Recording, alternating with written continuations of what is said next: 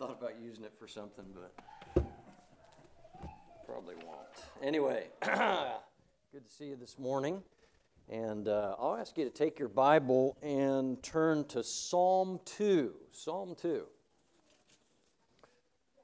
Last week we kind of did an introductory look at the Psalms, and then we looked at Psalm 1. This morning I want to continue a few introductory remarks and then want to jump into Psalm 2. I think the two of these Psalms, they kind of go together in introducing just the whole collection of the Psalms. And if you remember some of the things that we mentioned last week, the Psalms, of course, there's 150 Psalms, and they were individual portions of Scripture. Unlike, if you want to say, like chapter and verse divisions in the rest of the Bible, these were individual psalms in these. In fact, they're songs, literally. Some have described them as poems, of course, set to music, which that's kind of what songs usually are. But, or really in a lot of ways, they're prayers. Many of them are definite, specific, personal prayers that are a result of some experience in life, And if we have opportunity and we were to look at more of them, maybe even like next week, we'd look at Psalm 3, and you'll see that as a specific example of that. It's a specific psalm. It's, of course, of David, and it's literally, him crying out to God because of things that were going on in his life. So there's a lot of benefits to studying the Psalms. We mentioned last week, really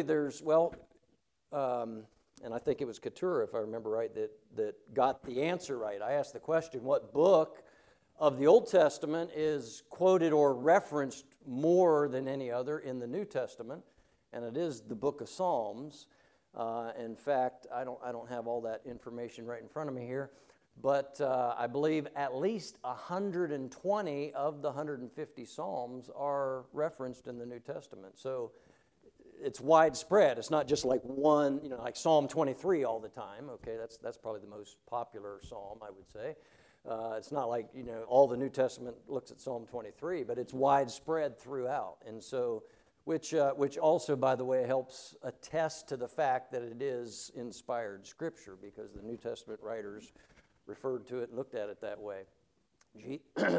Jesus himself quotes and references the Psalms many times. In fact, we can learn a lot about the Messiah, prophetic things about the Messiah, about Christ, from the Psalms. The Lord Jesus often referred to the Psalms when explaining things about what he was doing, who he was, what he was doing, and so on, to either to the public or to his apostles specifically. But if you remember, there's some 7 human writers that are attributed in the headings of the Psalms. Of these 150, of course, David being by far the vast majority of those, but a lot of them are anonymous. In fact, the first 2 Psalms, Psalm 1, Psalm 2 here, are both anonymous in that they have no human writer noted at the beginning. However, as we will see here in just a bit, I believe in Psalm 2 we can know who that is because it's referenced in the New Testament, and a particular man is attributed as having penned it. So we'll see that here in just a few moments. But of course, these psalms were sung by Israel. In fact, some people have called the book of Psalms the hymn book of Israel. In fact, the Jews today still use the Psalms. They sing the Psalms a lot in their synagogues and so on. However, most Orthodox Jews, they avoid the Messianic Psalms. Interesting, but they do. So anyway, a lot of things there that we could probably just keep talking about. When you think about these 2 Psalms, for Psalm 1, remember, really just lays out in a general way for all mankind some principles. Kind of lays out 2 ways. There's this way, there's that way. Remember in the New Testament, Jesus in the Sermon on the Mount, he referenced, he said, there's a broad way, there's a narrow way, and he made a distinction between the two. In fact, he said with that broad way, of course it's broad, it's wide, it's easy, and that's the point. There's no restrictions, so to speak, on it. And people don't like restrictions, by the way. We're going to see that referenced in Psalm 2 also. But it's easy for people, and they just stay on that way. In fact, if you're saved, you were on that way at one time as well. But there's that way, but Jesus said it leads to what? To destruction. And we see that exact same thing here in Psalm 1. And then Jesus also referenced the narrow way. He said, straight is the gate and narrow is the way. It's interesting that to get on the narrow way, you have to go through a gate. And the word straight there doesn't mean, like a straight line, but it means it's restricted. It's difficult in a sense. You hear a lot, many times, about salvation being so simple and so on. All right, now in a way, obviously, there is a simplicity to salvation, but salvation is very difficult for many people because, if you want to say the humility and so on, and people don't like that. All right, people want their way. I mean, that's human nature, and that's just the way we are. And this, as we get into Psalm 2, we see that very, very definitely talked about. So you see the first psalm laying out the contrast of the two ways and the end of those, the blessing versus the destruction. You have Psalm 2, which then picks up. In fact, it's interesting. Psalm 1 begins with the word blessed and ends with the idea of destruction. The word, they shall perish, right? Destruction. Psalm 2 begins with just the opposite, a man on his destructive path, but it ends with the possibility of blessing. And so, and Psalm 2 is twice as long as Psalm 1 as far as number of verses, but so there's some interesting comparisons between the two Psalms here. And while many of the Psalms are very personal, as I already kind of mentioned about Psalm 3 as an example there, some of the Psalms, and in fact these two here, they're very generic in that they're kind of a general, universal application to these. They're not necessarily referring to a specific experience in one's life, although Psalm 2 is also a prophetic psalm, and it's the first messianic psalm, first psalm that talks about the Messiah, and there is a specific thing that it's pointing to. But there's general principles here, I guess, is what we're saying there. So let's go ahead and do this. We have 12 verses in, and I'm trying to count real quick. I can't do two things at once very well. So 1, 2, 3, 4, 5, 6, 7, 8, 9, 10. Why don't we do this? I'll just withhold reading right now. But so if Pastor Brinker, if you can start, and we can just kind of go around like the normal pattern, and then so after Andy, if you can pick up again, there'll be some that'll read 2 verses, some will only get 1. But let's go ahead and read Psalm 2, and then we'll have a word of prayer and jump into this psalm then. Why do the heathen rage, and the people imagine a vain thing? The kings of the earth set themselves, and the rulers take counsel together against the Lord and against his anointed, saying, let us break their bands asunder, and cast away their cords from us. He that sitteth in the heavens shall laugh, the Lord shall have them in derision.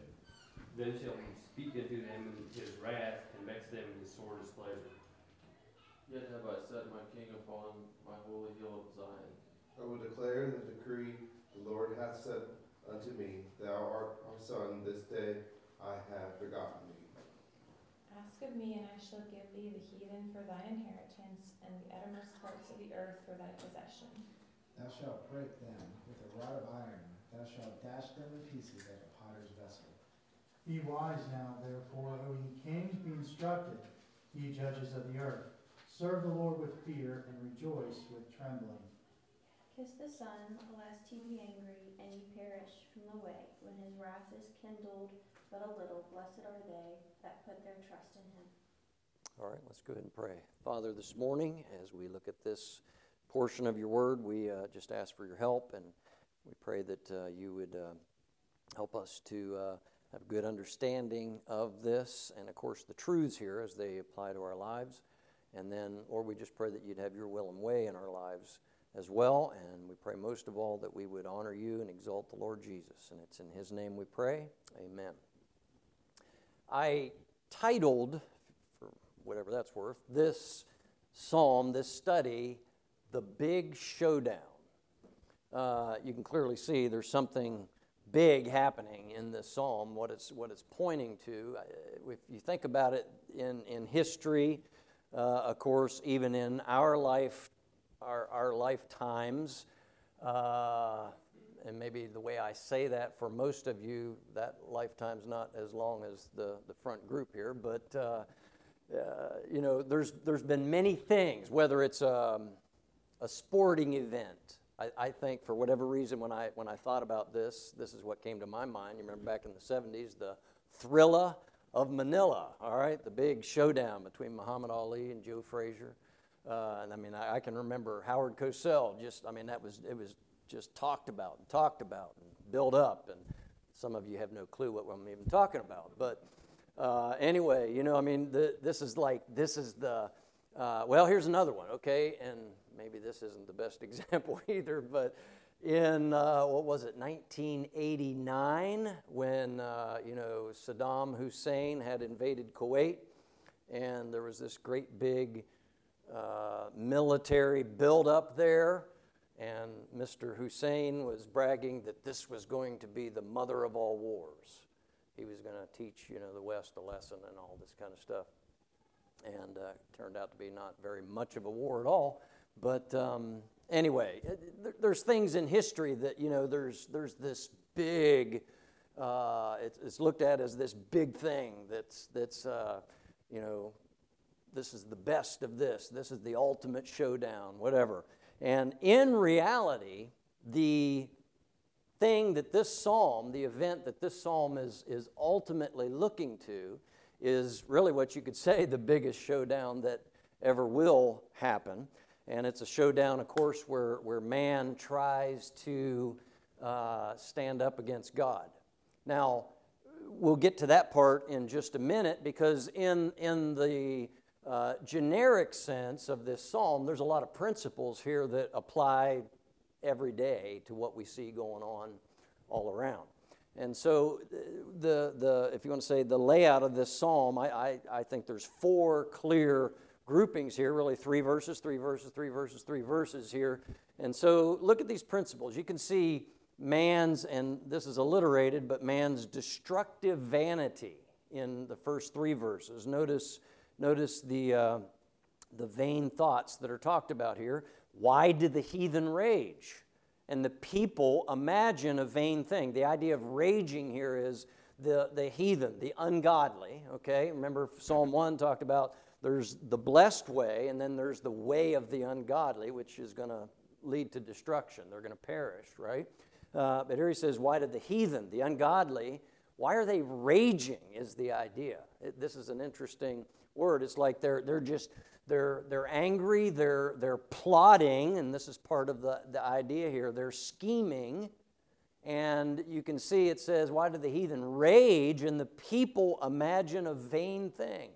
It's a useless thing that they're imagining. It's empty, it's vain, it can come to nothing is the idea. And this is what it is. That's the question. It's answered in verses 2 and 3 here. The kings of the earth set themselves, and the rulers take counsel together against the Lord and against his anointed, saying, let us break their bands asunder and cast away their cords from us. Do you notice the wording of that? And how, again, this is referring, and we'll get to this in just a second, a specific event yet to happen, but yet at the same time, this is describing the attitude that natural man has all the time. Now, it doesn't mean that everybody will, they purposefully, shake their fist in God's face and so on. Most people don't do that. It reminds me back number of years ago, there was an infamous, I'll call him that, atheist by the name of Robert Ingersoll. Maybe y'all remember hearing that name. But he used to publicly challenge God. That's what he was known for. He'd go around speak in cities and blaspheme and try to prove there wasn't a God and all this. And he was known for he would like go outside and he would stand and shake his fist and look up to the sky and say, God, if you're there, if you exist, strike me down dead right now. And of course, God didn't. And then he would turn to the people, anybody who was paying him attention, and he would say, see, God doesn't exist. If he did, he would have struck me dead. Okay? Now, obviously, he only proved a couple things. One was his own stupidity and foolishness, but then secondly, he proved the Bible, because the Bible says God's long-suffering, and God's not going to be put on a leash by some fool such as Mr. Ingersoll or anybody else. God has a plan, and God's plan will work out just exactly as God has planned here. And so when you think of this principle here, all right, that people are rebelling against God, all right, we see that all around us, don't we? And there's a general application to this, I think, in the sense that this describes man's natural attitude toward God since Adam sinned in the garden. I mean, it's the natural feelings in our human nature. Again, nobody likes to be told what to do. And by the way, like you think of evolution and so on. Evolution is not science. It's talked about like that. It's a religion, is really what it is. It's a philosophy. And I mean, I don't have it with me, but it was probably referred to some in maybe some of the apologetics material that was covered previously. But I mean, there are quotes by famous evolutionists and so on who readily admit there's no proof for evolution, but they can't entertain the opposite. They won't. It's like, okay, we're grasping at everything we can just so we have something to console ourselves in the decisions that we've made. I mean, that's really what it amounts to. But it's vanity. It's vain, empty imaginations. And then somebody would say, well, can you prove creation? No, you can't prove creation because you can't recreate. All right? You have to look at the evidence that's here, and none of us were there to see it happen. All right? We have a personal record of what took place in the Bible. And by the way, God is upfront with man and tells us that, yes, ultimately what it comes down to is you have to trust Him. You have to believe Him. God says that. Hebrews 11, verse 6, without faith it is impossible to please Him. For he that cometh to God must believe that He is, and that He's a rewarder of them that diligently seek Him. In other words, could God have done things in such a way that there would be absolutely no way that anybody could ever imagine anything against Him or whatever? Yes, He could have. But that's not what He did, and He demands that we trust Him, that we take Him at His word. That's really, what faith is. And so this is, in a general way, it's describing, again, the natural thoughts that, to some extent, everybody has. Again, I'm not saying that every unsaved person says, I know God's there, but I'm not going to listen to Him. Not everybody does that, okay? But the fact is, when we follow wrong thinking, to some degree or another, it's that way, because we're not taking God at His word and specifically following Him and listening to Him. And so there is this general application. Now, let's do this. Let's go over the New Testament. I want to read several verses here. Go to the book of Acts, if you would. Hold your place in Psalms. Of course, we'll be right back there. And then in Acts, we might look at a couple different references there as well. But in Acts chapter 4, this psalm is referenced here. And you can see what I'm talking about as far as a general application of this psalm here as well. In Acts chapter 4, this is following on the heels of, in chapter 3, where Peter and John had gone up to the temple, and there was a lame man, and the Lord healed him there. And there was a whole lot of things that happened because of that, got a lot of attention. A lot of people listened to the gospel, listened to Peter and John preach, and so on. A lot of people got saved, apparently. And it also got the attention of the Jewish leaders, and that this is really where you see the persecution starting in Acts chapter 4. Peter and John were arrested because of that, and pretty much the only thing that happened to them, they were arrested, threatened, and so on, and told not to preach in the name of Jesus anymore, and so on. And then anyway, in verse 23, this picks up on after they're released, okay? It says, "And being let go, they went to their own company and reported all that the chief priests and elders had said unto them. And when they heard that, in other words, the church heard that, they lifted up their voice to God with one accord and said, Lord, Thou art God, which hast made heaven and earth and the sea and all that in them is, who by the mouth of Thy servant David," notice that, "have said," now notice the quote, "Why did the heathen rage? And the people imagine a vain things," and imagine vain things, all right? It's not an exact quote, but you see here, whoever's saying this, whether it's Peter, John, or they're attributing this to David as being the writer. He's not attributed in the psalm itself, but here the New Testament attributes this to David. But notice then verse 26, "The kings of the earth stood up, and the rulers were gathered together against the Lord and against His Christ." All right? Again, not word for word from English to English here in that, but you see they're quoting from Psalm 2 here, all right?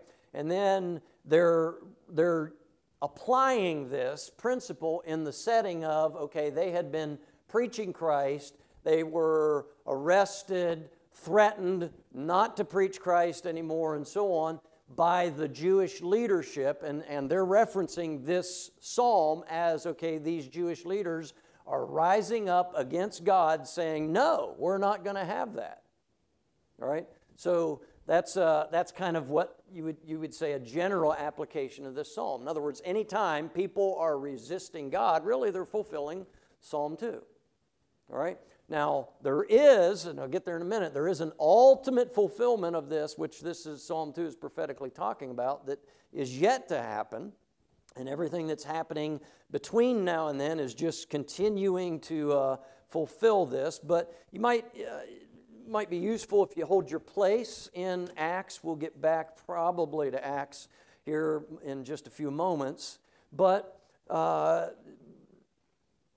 in looking at this again, let me just mention a few things here. Again, you see this, okay, this from Adam's sin on, you see this is the attitude of man. He doesn't want God to rule over him. In fact, notice in the psalm again, verse 2 and 3 particularly, all right, it says, "The kings of the earth set themselves, the rulers take counsel together against the Lord and against His anointed, saying, Let us break their bands asunder and cast away their cords from us." All right, notice the wording there of what these people are saying. They're saying, we're not going to let God and His anointed, so who's that? Christ, okay, it's the Messiah. Literally, the word anointed is Messiah here. So these people are saying, we're not going to let God or Christ control us. They're saying, we're going to cast away break His bands, cast away His cords. Bands would be like in the sense of shackles, all right? Cords would be like ropes. You know, in other words, what they're saying is, we're not going to let Him tie us down. We're not going to let Him hold us, all right? Which is the idea. Again, we're not going to listen to God, all right? We don't care what He says. We're not going to do that. Now, the audacity of these people specifically is they know full well who they're talking about and what they're saying. Not everybody necessarily in the world is to that extent, again, but these in this psalm specifically are. In fact, in a way, this just describes, again, man's nature. I mean, from Genesis 3 on, you think about Cain, all right? Cain was warned of God. And Cain still, he just pushed God away and did what he wanted to do, right? Nimrod in the post-flood world, of course, all that took place up through Noah's day and the flood and just the wickedness of man. I mean, Israel's numerous examples throughout the Old Testament. Israel knew they had opportunity to know right, and then they just did their own thing, right? I mean, again, it's just over and over again. In Romans 1, would somebody turn to Romans 1 and read verses, say, 18 through 21 there, if you would. All right, John?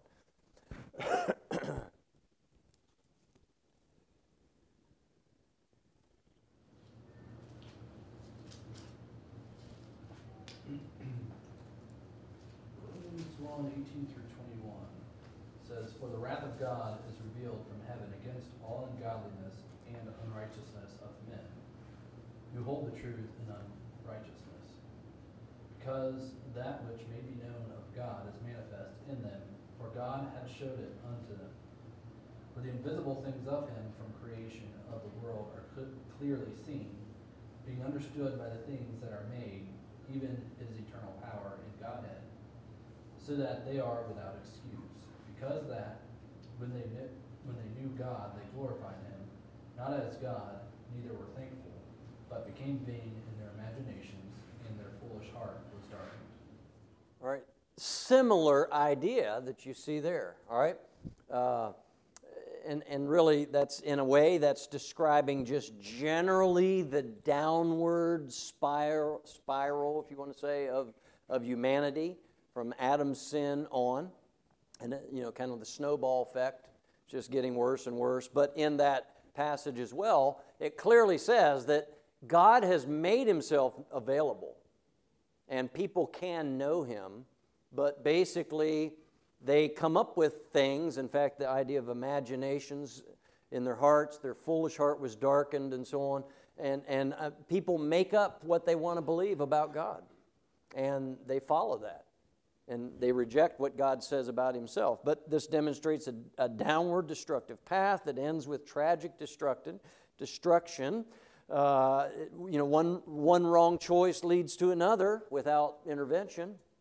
And, of course, one's choices always have consequences.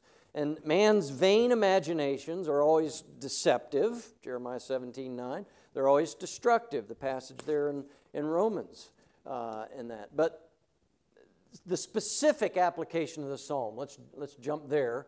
And I know we're still only in the first part of it here. But the kings of the earth set themselves, and the rulers take counsel together against the Lord and against his anointed. So the kings, those that are humanly in control on the earth, all right, the leaders on the earth at the particular time that this is talking about, they're taking counsel together. They're getting together and talking about this and making plans is the idea. They're plotting against. But the thing is, who are they plotting against? They're plotting against God.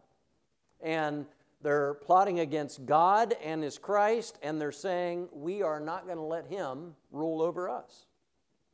This is, when you think of this, and particularly the specifics of this as what this is pointing to, it is, to me, it's amazing to think about that people literally, because the way this is worded, these people that are doing this, saying this, they understand that they are opposing God. They understand that they are opposing Christ. I mean, it's not just they're deceived and don't know what they're doing. They're deceived, of course. Their deception is that they think they can pull this off. They literally think they're going to resist God knowingly and get away with it. I mean, that's amazing to think of. So what is this specifically referring to? This is referring to what most people would call the Battle of Armageddon. All right, this is the big showdown right before the second coming of Christ to the earth at the end of the tribulation time, where the Antichrist and the false prophet and all the leaders of the earth, they literally, physically come to a place and they set themselves like they're going to do battle with God. Now, why do they go there? Well, because they know enough to know that the Bible says that Christ is going to return there. And so they're going there to make sure he doesn't. I mean, think about this. To me, it's like the audacity of vain, proud man to think, and this is where, think about it now. When Grace was in the hospital at UC, at University of Cincinnati Medical Center, there's signs all over the place. Science did that. Stuff like that. It's talking about, the improvements, the steps, the strides that have been accomplished in, heart surgeries and things of that. And sure, it's come a long way from what it was, but it's science did that. That's the phrase that's used all over the place. Like, okay, well, what is science? The word science means knowledge. But what is it? It's like it's this idea that can do whatever it wants.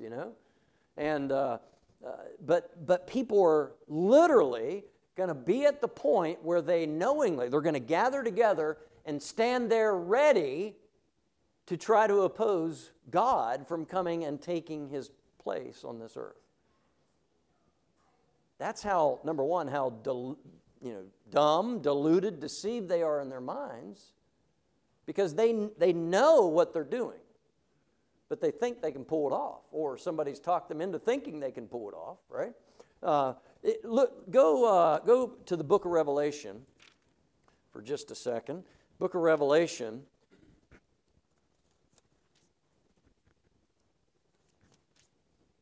If you look at chapter 6 in the book of Revelation, it talks about 7 seals here being opened. Anyway, this is basically the flow of the tribulation time is seen in these judgments, these series of judgments that are unleashed on the earth here. But where it says in verse 9, Revelation 6, verse 9, and when he had opened the 5th seal, I saw under the altar the souls of them that were slain for the word of God and for the testimony which they held. And they cried with a loud voice, saying, How long, O Lord, holy and true, dost thou not judge and avenge our blood on them that dwell on the earth?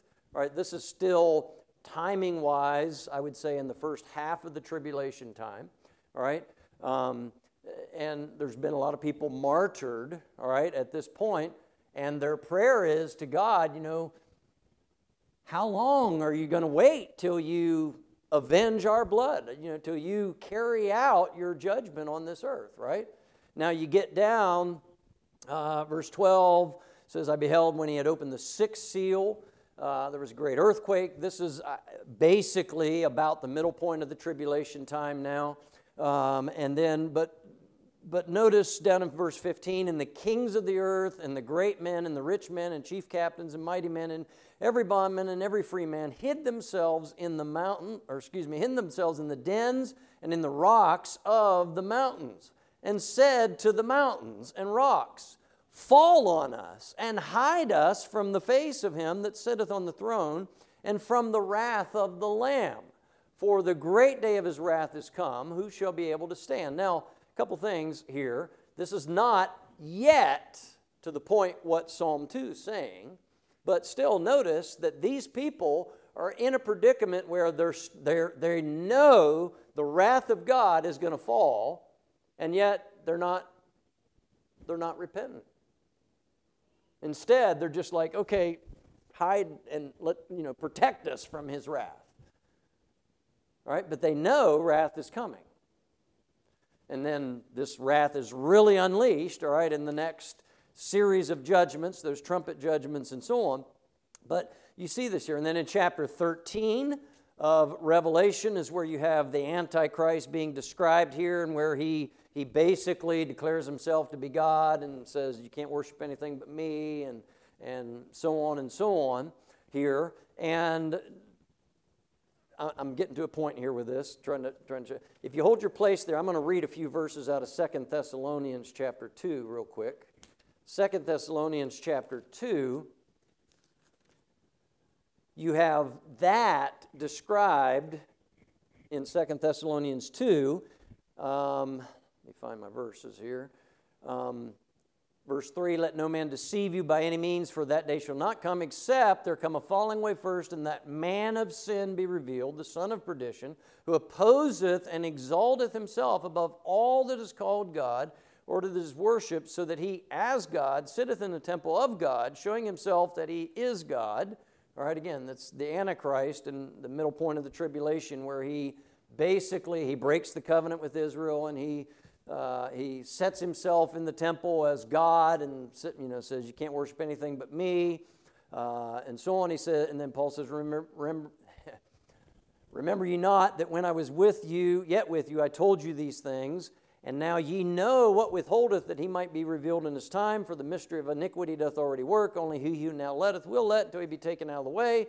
And then shall that wicked be revealed, whom the Lord shall consume with the spirit of his mouth.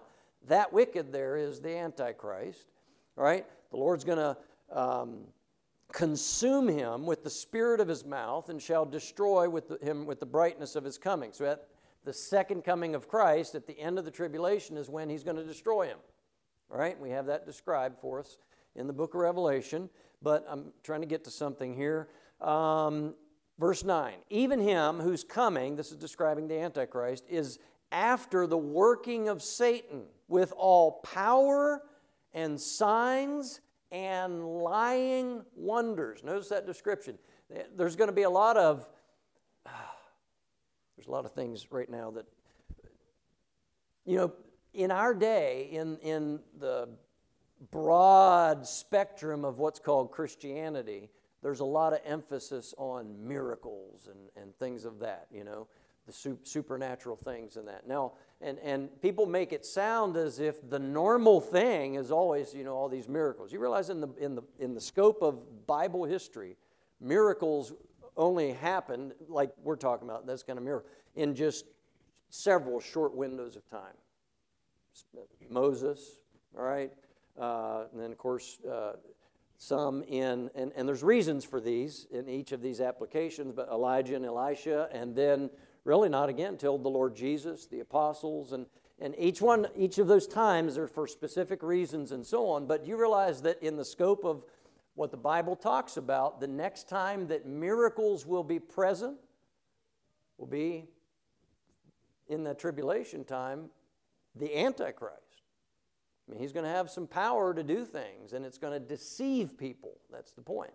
They're going to believe his lie, and so on. Now, in 2 Thessalonians, I stopped reading there at verse 9, but his coming, the Antichrist coming, is going to be after the working of Satan. So Satan's going to be behind it, right? With all power and signs, that signs is miracles, right? And lying wonders, and with all deceivableness of unrighteousness in them that perish. So in the unsaved, right? They're going to be deceived. That's the point. Now, I'll just stop reading for now. There's a specific thing in there that I'd like to say, but we don't have time. But what I'm getting at is building up to this event, at the end of the tribulation, the second coming of Christ, when men on this earth are going to set themselves and say, we are not going to let God rule over us. I mean, again, when you think about that, what an imagination, right? But we're not going to let that happen, is what they're saying. But they're deceived, okay? And they've chosen a course that leads to deception and destruction, okay? It's not that they didn't have any other opportunity or any choice, because we see even in Revelation 6, still sometime before that event, people realize they're wrong. They realize that God's wrath will fall, but instead of repenting and putting themselves at his mercy, they just say, okay, just be easy on us, so to speak. Let's hide and so on.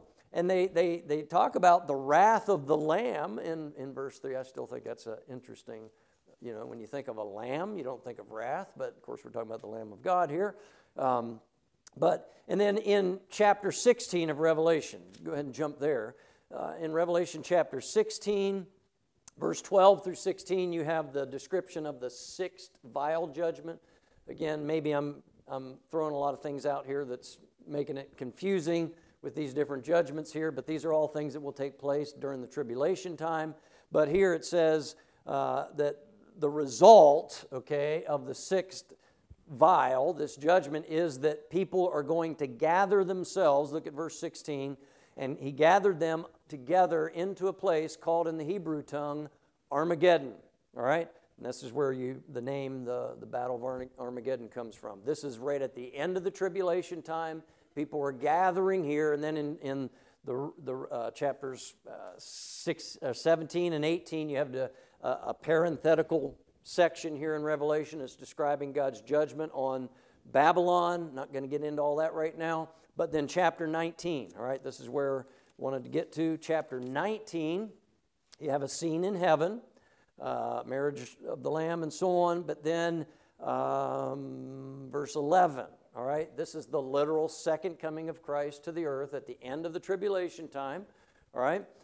And I saw, verse 11, Revelation 19:11, I saw heaven opened, and behold, a white horse, and he that sat upon him was called Faithful and True.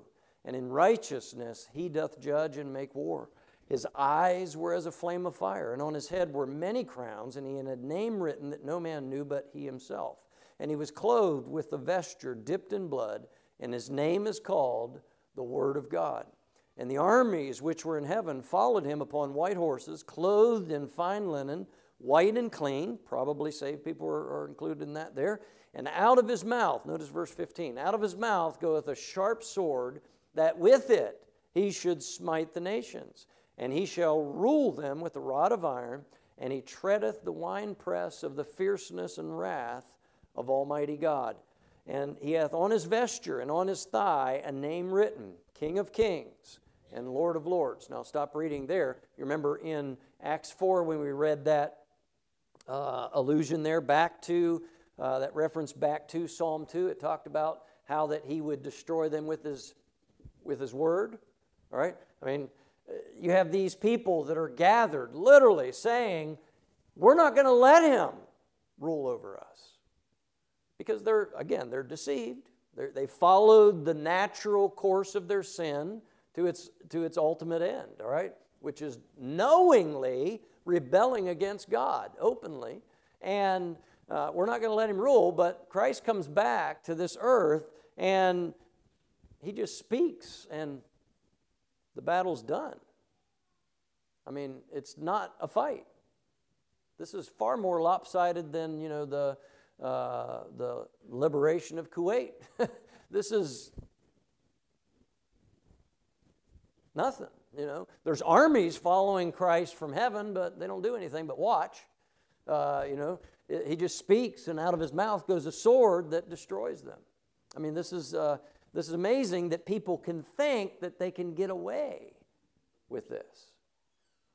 But again, it's because they're deceived. Now, back to Psalm 2, and we'll hurry walking through this here.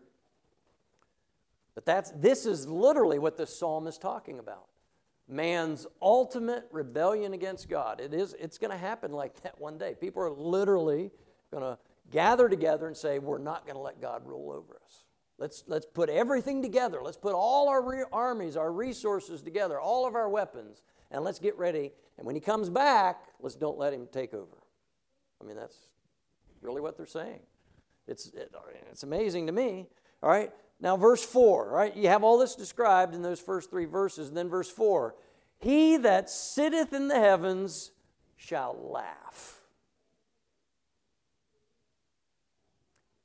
Think about this for a second. Right now, man is free, if you want to say, to do his own thing, or he can listen to God, right? Submit himself to God. Now, unfortunately, most people don't do the latter. But what's God's response to all that? You think about the man I referenced earlier, Robert Ingersoll, that atheist, shaking his fist at the sky and hollering, to God and threatening God and all this kind of stuff. I mean, God, it's as if he's standing there saying, come to me and I'll welcome you. I'll take you. but people don't, right?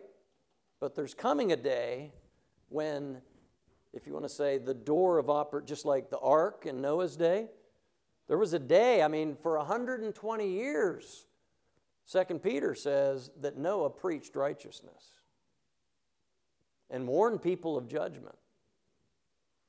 That's a long time. While the ark was preparing, he was preaching and telling people, warning them. And that door, once it was built enough that there was a door there, right, it stood open. It stood open. Do you realize that when Noah and his family went on the ark, anybody could have went on with them? Until God shut the door. Noah didn't shut the door, God shut the door. Once that door was shut, no one was going to open it. There was a time, okay, when if you want to say the long suffering, the grace ran out. God warned and warned and warned. He made the way for the escape. But man resisted, rejected, and perished because of it. There's coming, right now, God extends mercy. His grace is sufficient, abundant, and we talked about this, I think, when we were studying Philemon some weeks back. The sufficiency of what Christ did in shedding his blood and offering himself up and so on. The sufficiency of all that it's sufficient enough that everyone could be saved. The sins of everyone cumulatively can still be covered in the blood of Christ. But most people reject it. And, even Jesus he said, few in that Sermon on the Mount. He said, talking about that narrow gate and straight gate, narrow way, he said, few there be that find it. Now, that's a relative term, okay? There's not a quantitative amount to that, but few there be. In other words, most people will reject it. But there's coming a time when God says, okay, enough's enough. That's it. His mercy has been extended. His grace is there, but there's coming a time when he's going to say, okay, you're going to get what you deserve. Now, thankfully, we don't get what we deserve if we're saved. All right? We get what Christ paid for us. But verse 4, he that sitteth in the heavens shall laugh. It's like God's just going to sit back and he's finally going to say, okay, and he just has a good chuckle because it's ridiculous what man is trying to do. And the Lord shall have them in derision. The word, to deride somebody, that means to mock them, to scorn them. God's going to hold people in derision. That seems kind of weird to think about, but it's God. He's going to mock man. You think you can stand against me? He that sitteth in the heavens shall laugh, the Lord shall have them in derision. You see here his response to this. Then shall he speak unto them in his wrath, and vex them in his sore displeasure. Revelation 19. Remember, there's a sword that comes out of his mouth. He speaks the word, and the battle's over. Right? Verse 6, yet have I set my king upon my holy hill of Zion. That's like the decree of God the Father here. I've set my king upon my holy hill of Zion. Then verse 7, verses 7, 8, and 9, you see these are focusing on the Messiah here. Because remember earlier it said, verse 2, the kings of the earth set themselves, rulers take counsel against the Lord, against Jehovah, and against his anointed, against his Messiah. So delineating Jehovah and Messiah here. So, and Jehovah, the Lord says, I'm going to set my king on my holy hill of Zion. This is again reference to the Lord Jesus coming back, and he assumes the throne of David. Lost my place. Verse 7, I will declare the decree. This is now the Messiah speaking. You'll notice that in the Psalms a lot. There's different speakers in the Psalms, going back and forth and so on. Sometimes, like if it's a prayer, you see whoever the psalmist praying, and then you'll see the Lord's response oftentimes in that. But here it's now you have the people saying this, and then you have God saying this is what's going to happen, and then now the Messiah, I will declare the decree. The Lord hath said unto me. In other words, I'm going to declare this is what God decreed to happen. This is what He promised to me. What God the Father, if you want to say, promised to God the Son. All right? He says, yet I... lost my place again. Thou art my son. This day have I begotten thee. Ask of me, and I shall give thee the heathen for thine inheritance, and the uttermost parts of the earth for thy possession. This is talking about Him ruling over the earth now. All right? And then verse 9, thou shalt break them with a rod of iron. Thou shalt dash them in pieces like a potter's vessel. And we saw some references to that there, I think it was in the book of Revelation. All right? And then so you have Messiah's victory here, and then the last three verses are basically a closing plea by God again, and even the psalmist here, to mankind. In other words, this is talking about a future thing. This will happen if you persist down that road, but it doesn't have to, because you still have opportunity, is the idea. Look at verse 10. Be wise now, therefore, ye kings. In other words, to these people that think they can oppose God, don't. Have some wisdom. Listen to wisdom. Listen to wise counsel. Right? Be wise now, therefore, ye kings. Be instructed, ye judges of the earth. Serve the Lord with fear and rejoice with trembling. Well, a lot maybe could be said there about the fear and the trembling and so on because of who we're talking about. This is the true judge of the universe here, right? But anyway, notice verse 12. What's the answer to that? And again, this is interesting that this is an Old Testament passage that specifies the way to be right with God is through the Son. Notice he says, kiss the Son, lest He be angry, and ye perish from the way when His wrath is kindled but a little. Blessed are all they that put their trust in Him. Again, this is kind of a closing opportunity. It's a man's golden opportunity, if you want to say here, to avoid the tragic consequences that he's headed toward without God as he persists in his sin. Instead, you can be right with God, but it's only going to be through submitting to His Son.